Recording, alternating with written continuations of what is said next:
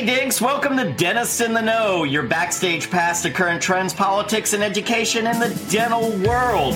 We are dentistry's source for honest, relevant information, and with that in mind, this is JB's News on the Go with Dentists in the Know.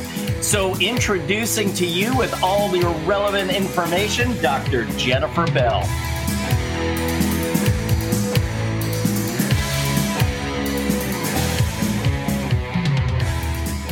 So first off, I want to give everybody a heads up, if you're not an ADA delegate, that there's a really interesting resolution coming forward.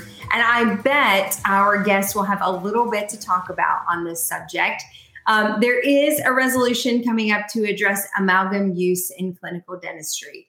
And this is an interesting modification or take from where the ADA has sort of stood on amalgam dentistry for quite some time.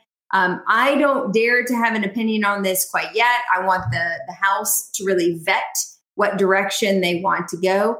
But for the first time in quite some time, we're seeing amalgam as a restorative material coming up for full debate in the ADA House. And so I think this will be an interesting opportunity for us to have an open conversation about amalgam use. And I think that there's some interesting twists that I'm seeing out of this resolution. Some of it having to do with environmental protection with the use of mercury, also an equity debate. So while we've always debated the merit of amalgam and its use in clinical dentistry as a restorative material from a very scientific perspective, I think, there's a lot of politics actually starting to come into play with the use of this material as well. So this could be a very interesting discussion amongst clinical specialists and dentists all over the country. And I certainly will be watching to see how this settles. Certainly, so will lots of other organizations as well, as they look at their own existing policies to determine if it's time to make some modifications.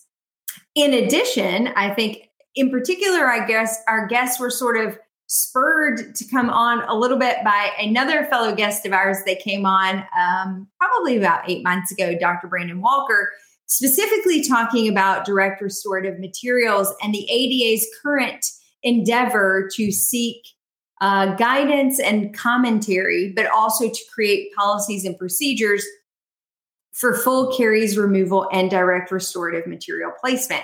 So I'm eager to get our guests' opinion on this particular committee's work and also what they expect to maybe see out of this particular finding. The publication is expected to hit JADA sometime in 2023. Open comment period, which I mentioned a few weeks ago, closed at the end of August. So they've sort of collected their due diligence.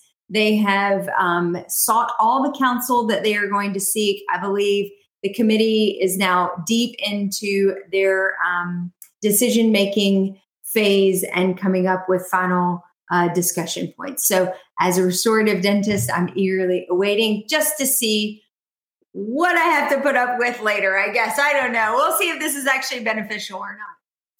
In addition, I thought this was really interesting. So in Boston, I think last week, there was a dental new up-and-coming companies and ideas within the dental space. It's called the Forsyth DenTech Conference. It was held in Boston.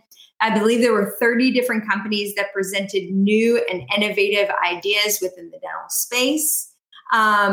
So there were lots of attendees there for this particular conference to talk about all the different startups that were within the dental space. The winners of the competition were Keystone Bio, which was a developer of a novel therapeutic that shuts down a driver of chronic inflammation, and Uptime Health, which simplifies a dental equipment maintenance and purchasing using predictive analytics. I know I'm actually excited about both of those. I think there's a lot of unique opportunities within the dental space to address chronic inflammation, and more articles are coming out. Not too long ago, an Alzheimer's connection with chronic inflammation and periodontal disease. We've got the cardiovascular link, pregnancy link. We've also got cancer links. So there's a lot of commentary and discussion around chronic inflammatory disease processes like periodontal disease and its contributory factors towards other systemic presentations. So companies that are invested in looking at opportunities to identify and treat, I think are definitely worth giving some additional consideration to. And then those companies that are out there, hopefully streamlining what a small business owner has to go through on a daily basis, not just with the clinical dentistry of being the widget maker, so to speak, in our own little factories, but also managing the staff and the maintenance protocols and other things, the preventative maintenance requirements, facilities maintenance requirements of running a small business. So I love that companies are finding that this could be a good endeavor from an entrepreneurial standpoint and certainly from a profitability standpoint, but also addressing and identifying a need in the dental space, which I can tell you is certainly required.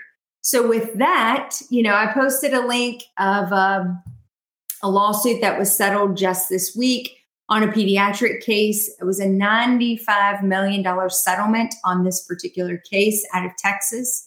I think there's a lot to learn from this particular scenario. So if you have a chance and want to dive into the nuances of that pediatric case, I think we can always learn from the learning experiences of our colleagues so that we can continue to provide excellent patient care and patient safety. And with that, that's all I have for today, guys. And that wraps up another podcast for Dentists in the Know. On behalf of Dr. Jennifer Bell, Dr. Chad Duplantis, and myself, remember that we've got a great profession, so let's make it a great day, Dinks.